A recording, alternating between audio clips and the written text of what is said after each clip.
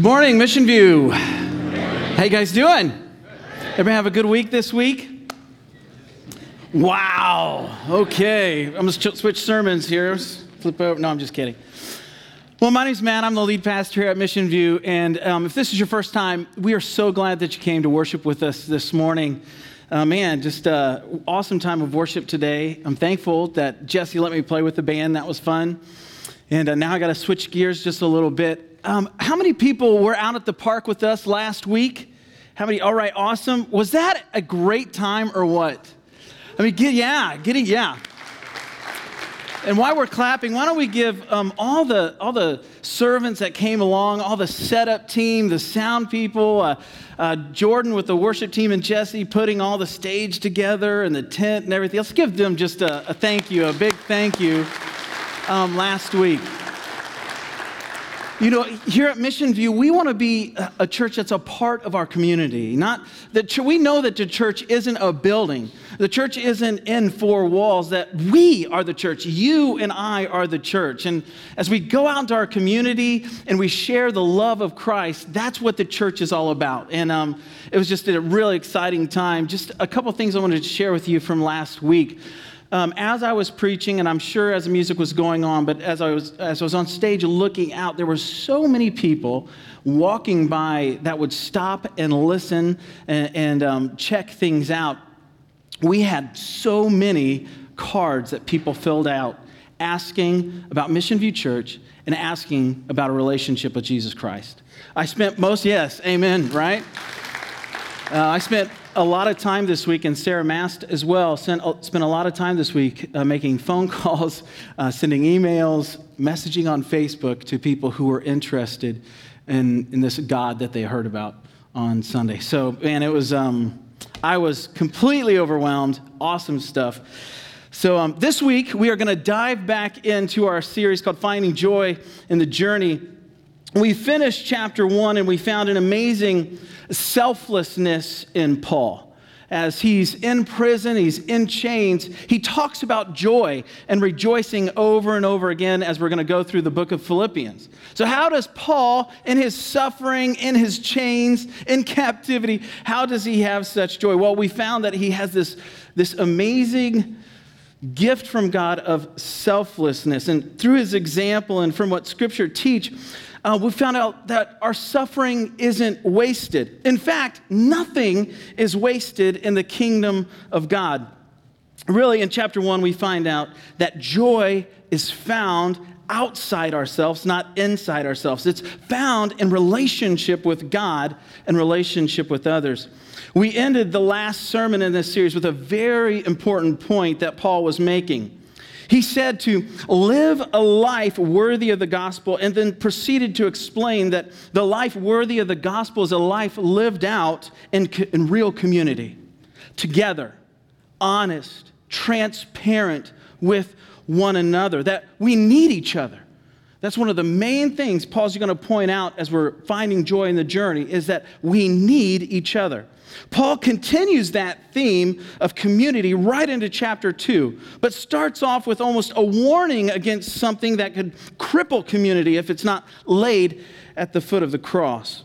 What is the one thing that we all struggle with? What is the one thing that, if we get our mind set on, can make a miraculous difference? There is something that clouds the landscape of our lives, something that shelters us from our weakness in our struggles. It even cripples us from caring for those around us in a healthy way. It confuses us. It lies to us, but does it in such a convincing and alluring way. We are so prone to it that it's almost second nature for us. What do you think it is? Pride, that's right. Pride blinds us to our own blindness. Pride is like me walking in here in a blindfold, but not thinking I have a blindfold on. And trying to find my way to my reserve seat, right? We all have reserve seats. I've noticed that it's very Methodist of you, but you find the same seats usually. We're creatures of habit, though. It's not a Methodist thing. It's just a people thing, right? But if I walked in here with a blindfold on, thinking I could find my seat, I sit over here usually, and just walking around banging into people, banging into chairs, bruising my knees, bloodying my toes, and thinking I can see more clear than anyone in the room. That's what pride is like in our lives. We don't know we're wearing a blindfold, walking around, thinking we see everything perfectly clear, and blinded to our own blindness. Now, let me be clear, state this right up front. We are prideful. All of us are prideful. You may be sitting out there right now saying, Matt, you don't even know me. I'm the most humble guy I know. Pride. The question isn't, am I prideful? The question is, where is my pride rearing its ugly head right now in my life? I have a test I want all of us to take. And I pulled this out of a phenomenal book by Stuart Scott called The Exemplary Husband. He's talking about pride. Not that men ever deal with pride or husbands deal with pride, but he asks these questions real quick. When, I think I added this one, might not be in the book. When is the last time you said these words to a family member or to a close friend or coworker? I was wrong. I am sorry. Will you please forgive me? When's the last time we said that? When was the last time you gave your opinion without being asked for it? When was the last time you got angry? Do we have any perfectionists here? Perfectionism, a form of pride. How about a lack of gratitude or seeing yourself as better than others? Man, that one hit me deep. I don't know. I just deal with that sometimes. I'm driving down the road, and I'm so glad I'm not like that guy. Anybody ever think, it crosses my mind, and I'm like, Lord, forgive me. Get that out of my mind, you know? Having an inflated view of ourselves or gifts or our abilities, or even being focused on our lack of gifts and abilities. Seriously, how long has it been since you were honest with those around you about our shortcomings and sin? You see, pride keeps us from being real. Pride keeps us from being real. Pride keeps us from any true, in-depth relationship. It builds walls around us and keeps others out from seeing who we really are. Pride flourishes in secrets. If no one truly knows us, we can masquerade around as someone else or someone we're not. John Calvin wrote, "It is evident that man never attains to a true self-knowledge until he has previously contemplated the face of God and come down after such contemplation to look into himself." Do we have that on the screen? We don't? I'll read it again because it's so good. It is evident that man never attains to a true self-knowledge until he has previously contemplated the face of God and come down after such contemplation to look into himself. So how do we combat this seductive sin? Scripture calls out this scriptural principle of put off, put on. I don't know if you're familiar with that or not, but all throughout the New Testament and the epistles, Paul talks about putting off sin and putting on righteousness. So how do we put off pride and put on humility? As sin flourishes in secret, so righteousness flourishes in the light. If you have your Bibles, open up to Philippians chapter 2. Philippians chapter 2, we're going to be in verses 1 through 11. And I'm going to pray as you're turning there. Dear Heavenly Father, we thank you for this time that we can come together, that we can sing songs in unity about your glory, about your greatness, that it unifies us and draws us together in tempo and melody, and that it gives you glory, that it focuses our hearts on our Creator. And God, we thank you that we can open your word, that is your word, very God-breathed word, that is sharper than any two-edged sword, and it cuts deep into our hearts, separating even bone from marrow, your word says. So God, that's our prayer. Let your word cut deep into us, change us, grow us for your glory and for your kingdom. In your name we pray. Amen. Now, if you don't have your Bibles, you can just follow along on the screen, or you can get out your iPad or your iPhone and follow along that way too. Paul says this, "So if there's any encouragement in Christ, any comfort from love, any participation in the Spirit, any affection and sympathy, complete my joy. There it is again. Complete my joy by being of the same mind, having the same love, being in full accord and of one mind. Do nothing from selfish ambition or conceit, but in humility count others more significant than yourselves. Let each of you look not only to his own interests, but also the interests of others. Have this mind among yourselves, which is yours in Christ Jesus, who, though he was in the form of God, did not count equality with God a thing to be grasped, but emptied himself by taking the form of a servant, being born in the likeness of men.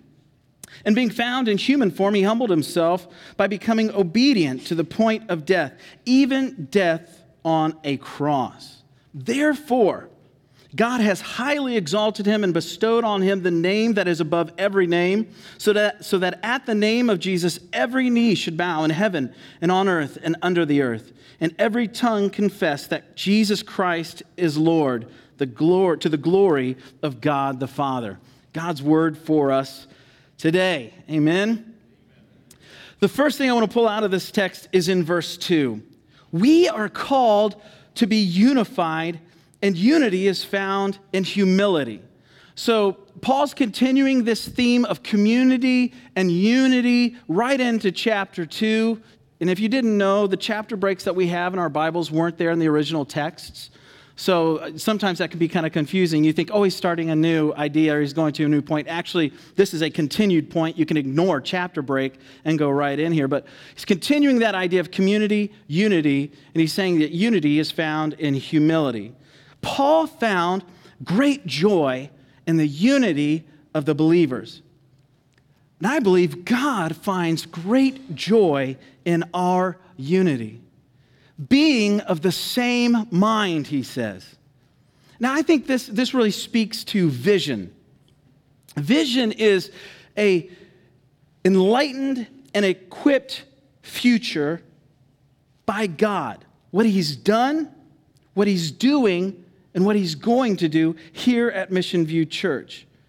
That the Bible says that we make our plans, but God directs our steps. We are a church that's on mission. We want every man, woman, and child to experience the gospel, the good news of Jesus Christ. That we would go out into our communities and share the good news through just acts of kindness, random acts of kindness. Tangible things that show God's love. We don't want to just go out and say, hey, God loves you. We want to actually go out and show people God loves them. St. Francis of Assisi said, give them Jesus, share Jesus. And if you have to, use words. We want to be a church that loves our community, that loves our neighbors, that shares that Christ-like joy that Paul talks about, that Christ-like love with everyone that we come in contact with. Vision is a preferred future that is enlightened and equipped by God. God has a future for Mission View Church.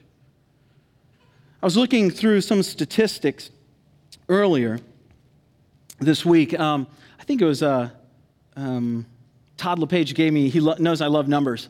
He gave me this list of numbers. And it was the townships and the areas and population of the townships and areas. I kind of drew a circle of probably a 15 to 25 minute drive kind of circle right where Mission View Church is, right at the heart of North Canton. Guess how many people are in a 20 or so minute drive of North Canton? Any guesses? You can just throw numbers out if you want, just for fun. 30,000, that's a good number. Any others? Over 100,000 people. Over 100,000 people. We live in a community that needs Jesus. Hundreds of thousands of people. I mean, if we expanded that circle to, let's say 45 minutes or an hour drive, people are in desperate need of a Savior, just like you and I are. And Jesus has come into our lives and changed us. I see the future of Mission View Church reaching our community. Not just that 100,000 people, but as we look at Plain Township and Jackson and all these others that are around us, then we look at Ohio. You know, God calls us to Judea, Samaria, to the ends of the earth. It's not just here in North Canton or Jackson or Plain or whatever it may be. It's Ohio, and it's the ends of the earth. That's who God's called us to go to, and that's where we're going. Mission. It talks about mission. This unity and being of the same mind. That each of us has a mission. And all of us collectively have a mission as Mission View Church. And that's to go and make disciples. That Jerusalem, Judea, Samaria, and to the ends of the earth idea. But here's something even more specific. You are not here by accident. You are not here by happenstance. We serve a creator God who's looking down on us, and he has a mission for you. And as we talk about community and we talk about unity, each one of us sitting in these chairs right now has been given specific gifts. And my gifts are going to look different than your gifts. And your gifts are going to look different than the gifts of the person you're sitting beside or sitting in front of or sitting behind. You see, God has brought you here for this moment right now. And he has gifted you for this moment right now, that you would be a part of the mission that he has set for us and he has set for you. What gifts has God given you? Is it teaching? Is it working with kids? Maybe it's planning. Maybe it's a gift of hospitality. You just love having people over to your home. What is it that God's given you? He has purposefully given it to you to serve him in his kingdom right here at Mission View Church. You know, in the Christian walk, in our Christian community, none of us are meant to be spectators. There's no such thing. As we go through this and read through this, you're not going to see the gift of spectator. It's not in there. All of us, I'm telling you, everyone sitting in this room, every one of you, no matter how young or how old, God has a calling on your life to use you for his kingdom and for his glory. All of us. Now, here's the problem. We have been gifted by God, we've been called by God, and we're here. But some of us are afraid to use those gifts. It's intimidating. I'll be honest with you, it's intimidating. It's hard.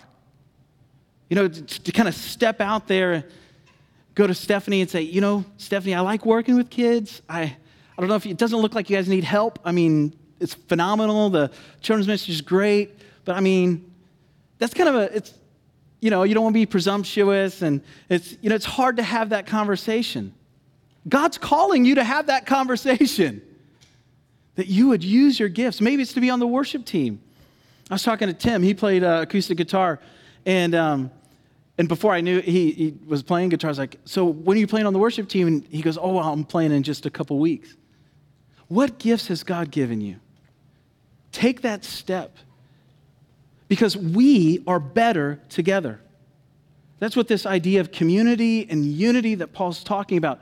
If you're not using your gifts for God's kingdom, one, you're missing out. And two, we are all missing out. All of us. It's a double lose. It's a lose-lose. You don't get to use your gifts and grow and be a part of what God's doing, and then all of us don't get to benefit from the gifts that God's given you as we work together towards that goal of reaching these 100,000 people or so that God's put in our midst. Okay, did I beat that dead horse too long? We all need to be a part. This mission, and this means purpose. It means purpose. All of us are longing for purpose. Purpose. When it's all said and done, at my funeral, I want everyone to say, wow, look at what God did. Look at what God did. because there's no way possible Matt did any of that. That's what I want my funeral to look like. We serve an all-powerful, mighty God who has called us to work with him, and he wants to work through us. You want purpose in your life? You want meaning in your life? There's a real God who wants to be in relationship with you, working through you. That's meaning. That's purpose. It's meaning and purpose that transcends human aspiration or human ambition. It's a purpose to bring glory to God. You know what? You can do a lot for the Lord with your years on this earth. But we can do so much more together. God wants us to come together working towards his vision, fulfilling his mission, and embracing his purpose for our lives. God wants us unified. This made me think about geese. And I just think they're kind of majestic creatures as they're flying across the sky. I don't know if you've ever seen like the formation of geese as they're flying over. They just look amazing. Did you know that they fly thousands of miles? Thousands. I did a little bit of research. Thousands of miles. Now, those in the front rotate their leadership. When one lead goose gets tired, it changes place with one in the wing of the V formation and another flies point. By flying as they do, the members of the flock create an upward air current for one another. Each flap of the wings literally creates an uplift for the bird immediately following. One author said that by flying in a V formation, the whole flock gets 71% greater flying range than if each goose were to fly on its own. Isn't that amazing? 71%. We're talking thousands of miles here. When one goose gets sick or wounded, two fall out of formation with it and follow it down to help protect it. They stay with the struggler until it's able to fly again. I think we can learn a lot from geese. I was looking through this, I was like, man, we could really learn a lot from geese. There is so much more we can do for the Lord together. Now, Paul moves on from this idea of community, this idea of unity, directly into commands towards humility. So in verse 3, he says, do nothing from selfish ambition or vain conceit, but in humility count others as more significant than yourselves. Let each of you look not only to his own interests, but also the interests of others. Very, very powerful two verses here. Selfish ambition and conceit. Now, this idea of selfish ambition will pop through a couple times here in Philippians. I think the first one is in chapter 1, verse 17, if I remember right. But anyways, this idea of selfish ambition, that I'm out for numero uno, that I have these aspirations, these ambitions that will glorify me. I'm not really concerned about you, the guy beside me, the guy behind me. I am going for it on my own. Now, I'm a jogger. I really enjoy jogging. And man, I'm really thankful that North Canton has all these trails and stuff. Any other runners out there run the trails here? Okay, me. Okay, great. Well, I was out running, I think it was yesterday, and I'm not a young guy anymore. I'm a little old. So the knees and the hips don't work all that great. So I'm not that fast, okay? Kind of plodding along, doing my miles. And, it's great. Saturdays, everybody's on the trails. I run all the time, and usually it's just me and Janelle. But it's just, I'm jogging out there, hey, good morning, seeing everybody. And I'm an extrovert, so I'm just loving it. As I'm jogging and stuff and saying hi to everybody. And then I see this huge crowd of runners coming. I mean, huge crowd. And as an older guy, I'm jogging and stuff. If I kind of hit the ground wrong, my ankles tend to give out, or my knee will give out. Actually, that hurt my ankle a little bit right there. But anyways, I'm jogging along, and Now, I've got a son in college, so I am a little older. But anyways, I'm jogging along, and I see this huge group. Now, most of the time, when you're jogging, you move to the side, you know? You make room for everybody, and everybody's nice and everything. These girls were serious. I mean, they didn't care that I, was older, that I had a sore back, that my knees weren't all that good. They were on a mission. I mean, they were running, 7-minute miles, and I'm, trucking along at my little 9:30 or 10-minute mile, and they just come right at me, and I'm like, oh, they'll move. Yeah, they'll move. They're gonna, and off the side of the trail I go. I was kind of in shock, as this, they must have been timing or something for college. Maybe they're Malone students or something. But I'm like over in the grass going, oh my gosh, I'm going to roll an ankle. I'm going to go down. But they could have cared less. They weren't thinking about the poor older guy or anything else. They were just on that mission. Have you ever been there? You ever been there, done that? I was thinking to myself, I was so offended. It's like, you're supposed to make room for people. We're supposed to be nice to each other. And the Lord's like, well, Matt, you did the same thing to your wife at the 5K. Is where I said, yeah, we'll run together, sweetie. We'll do this together, right? Then that competitive thing happened, And I'm like, oh, yeah. This guy passes me, and I'm like, oh, this guy's not passing me. Next thing I know, my wife's a half mile behind me. You said you'd do it with me. And I was like, yeah, that was not nice. No, but we all go there. We all do those things. But this selfish ambition, vain conceit. What about this one? In humility, consider others better.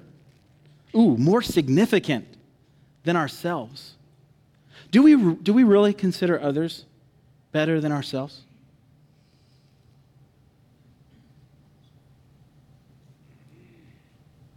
Maybe our neighbors that never mow their grass. Or that guy at work drops the F-bomb every 3 words. Do we really consider others more significant than ourselves?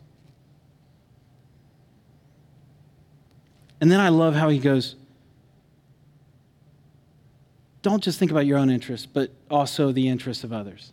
Here's what I like about that is you don't have to give up your own interests. Isn't that kind of neat? He throws that in there.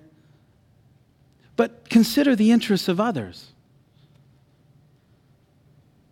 We need to really wrap our minds around these ideas. This selfish ambition, this conceit, that we really start looking at others as better than ourselves, that we'd actually consider other people's interests, not just our own.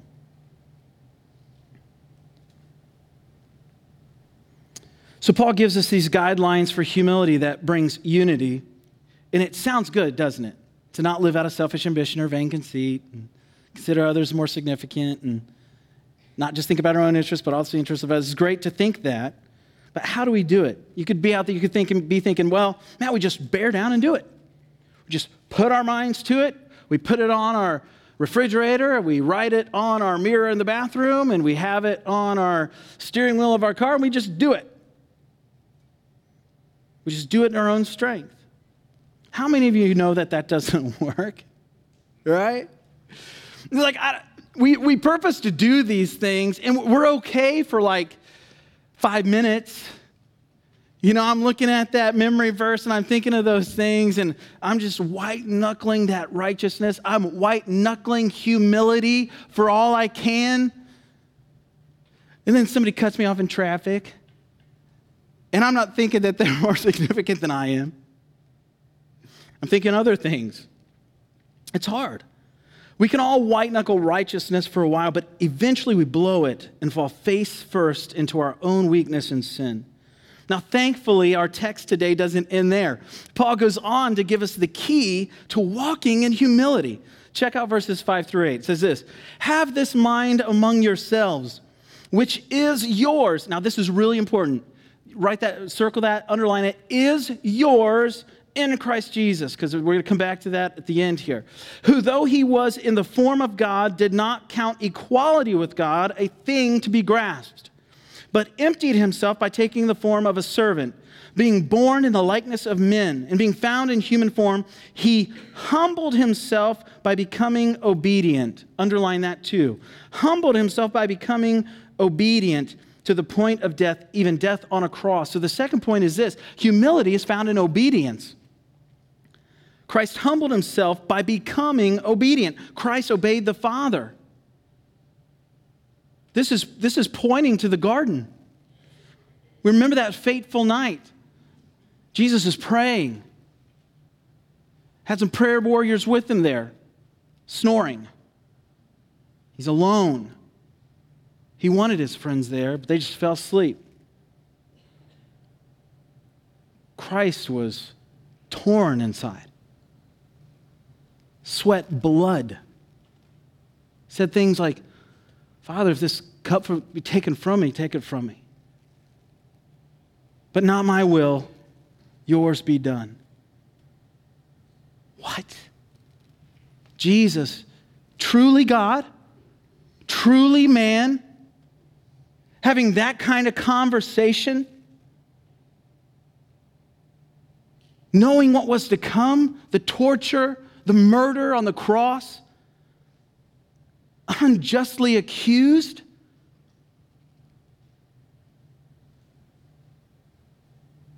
Martin Lloyd-Jones wrote the following about the surest way to pursue humility.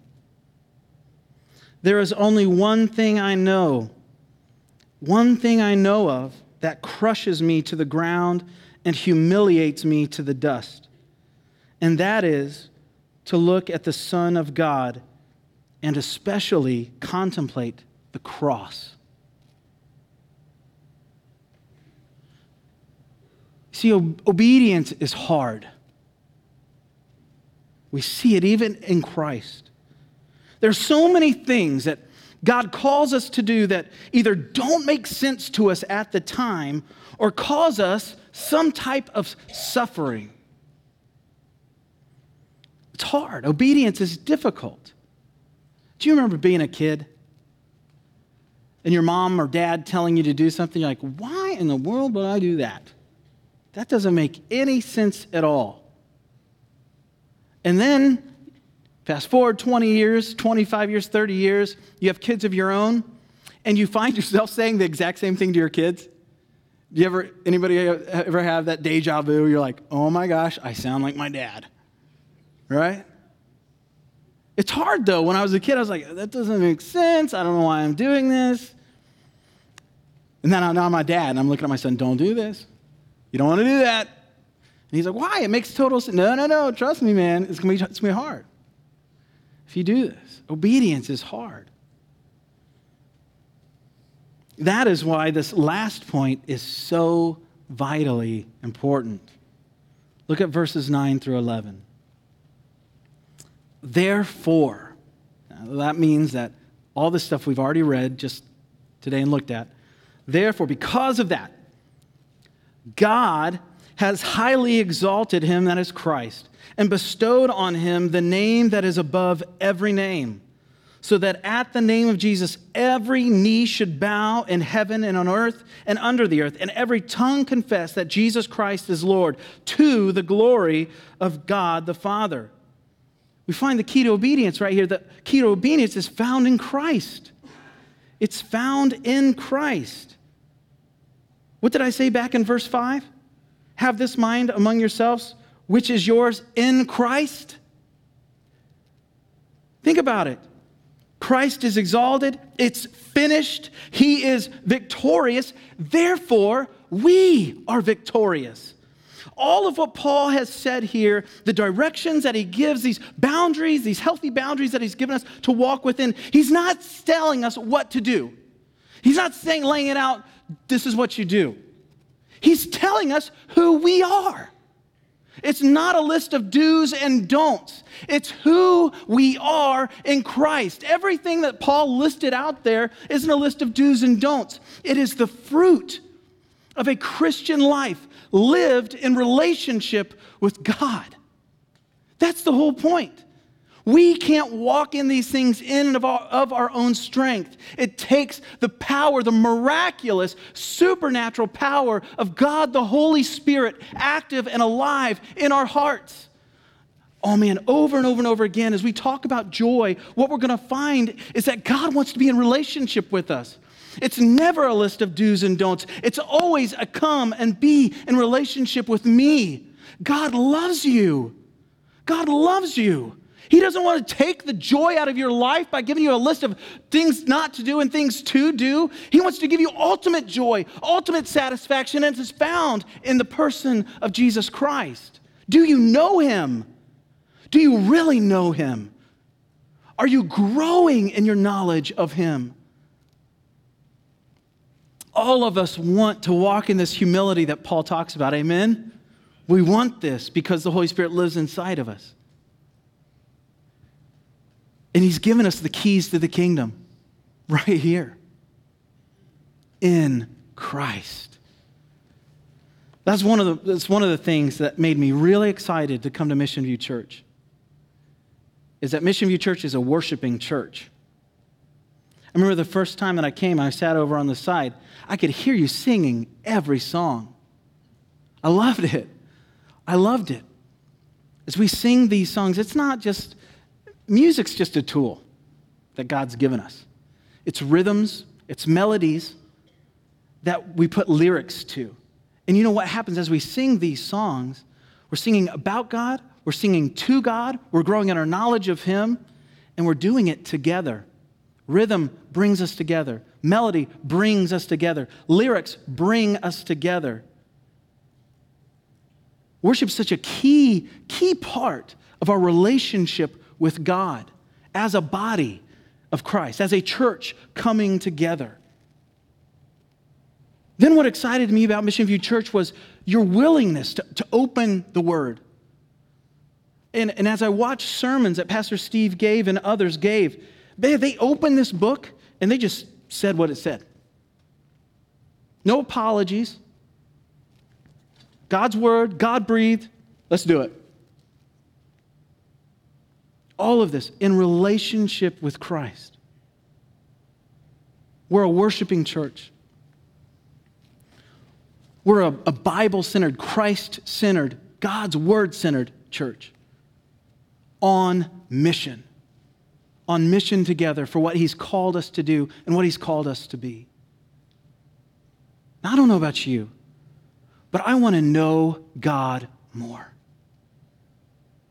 It's easy for us to hear these things and go through these things and just, par for the course and go through life. But if we're really reading this correctly, if I'm really preaching this correctly, and you're really hearing this correctly, it has to overflow.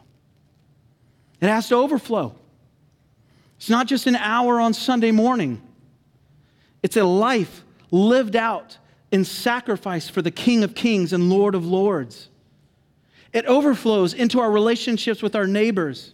It overflows in our relationships with our unsaved friends and family members. It overflows into our community groups when we come together and share about what God's doing in our lives. It overflows when we share our weaknesses, where we've fallen and where we need help. We can't be a church that just comes and sits in chairs on Sunday morning. That's not a church at all. We have to let it overflow. And the way we let it overflow is we just pour out our hearts to God as God pours out his Spirit and pours out his love and his goodness on us. And we cannot help but share that joy, that goodness, that Savior God with everyone we meet. Now, I can't do that. And you can't do that. But God can do that. Amen? Let's pray. Father, we thank you for your word. Such a powerful word, God. That it is in Christ. These ideas of joy and obedience and humility, or all these things that Paul's really pointing out.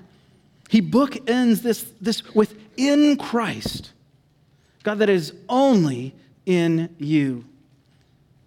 So, Father, we just say we are completely and fully dependent on you. Come and be God in our midst. Come and be God in our lives. We trust you. We will obey. Lord, we will sacrifice for you because that's what you've done for us. We love you, Lord. Take our lives, ring them out for your kingdom. In Jesus' name, amen.